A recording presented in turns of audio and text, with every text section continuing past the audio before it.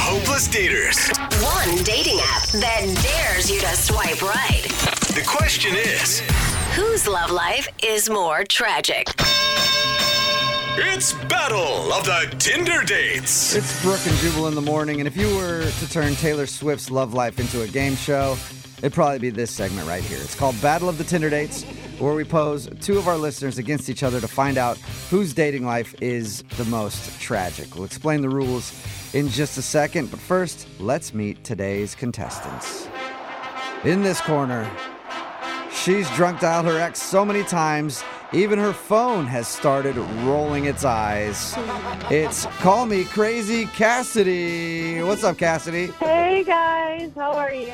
Oh, hey, crazy. And in the other corner, she's cried off her mascara so many times that she now does her makeup with Sharpie. Oh, it's smart. Weeping Wendy. Hello, hello, hello. Hello to both you guys. Here's how the game works. One contestant will tell a short story about a terrible dating experience that they've had. Then the other one will counter with a nightmare dating story of their own. And we'll go back and forth for 3 rounds. And at the end, we'll vote on a winner. All right, let's start with Cassidy. Cassidy, Yes. go for it. Okay. So I was supposed to meet a guy out for dinner, which I did, and about 5-10 minutes into it, I could just tell he wasn't interested. He basically told me that he accidentally already ate dinner 10 minutes prior to that. What? Accidentally Wait, ate dinner. He went to dinner. How do you accidentally eat dinner? Yeah. It was quite bizarre. It was very odd. Okay, accidental dinner. All right. Wendy, it's your turn to counter. So I went out with this guy, and he told me that I shouldn't have worn heels on our date because he said I was walking like a dog that someone had just put socks on. Oh my God. Okay, But that's I a will rude say- comment, but it is also a great picture. Like, Yeah. that's a great way to describe it. I mean, the imagery, we all can see it, right?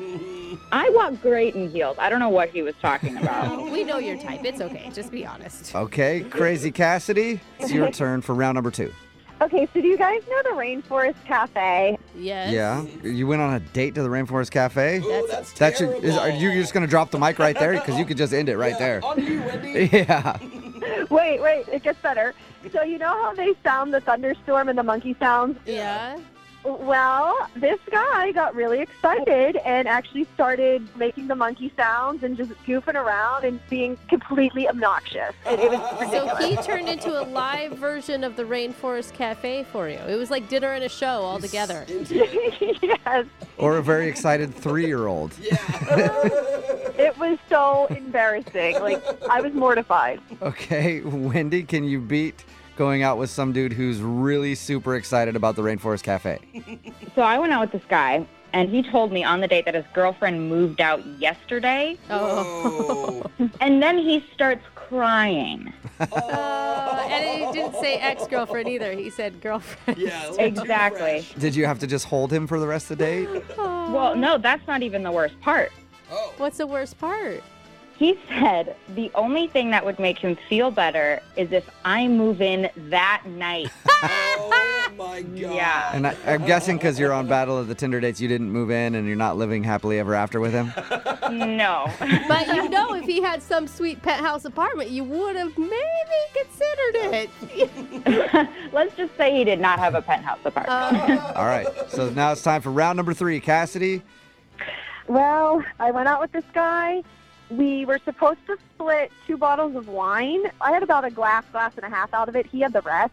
Whoa. And things were getting a little crazy. Went back to my house. I did sleep with him.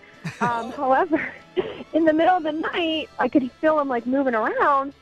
And I wake up to find him peeing off the side of my bed. Oh, a little drunk. But not on your bed, so there's a positive. No, There's still your not- silver no. lining. I mean, he could have made it to the balcony, which is 3 steps away.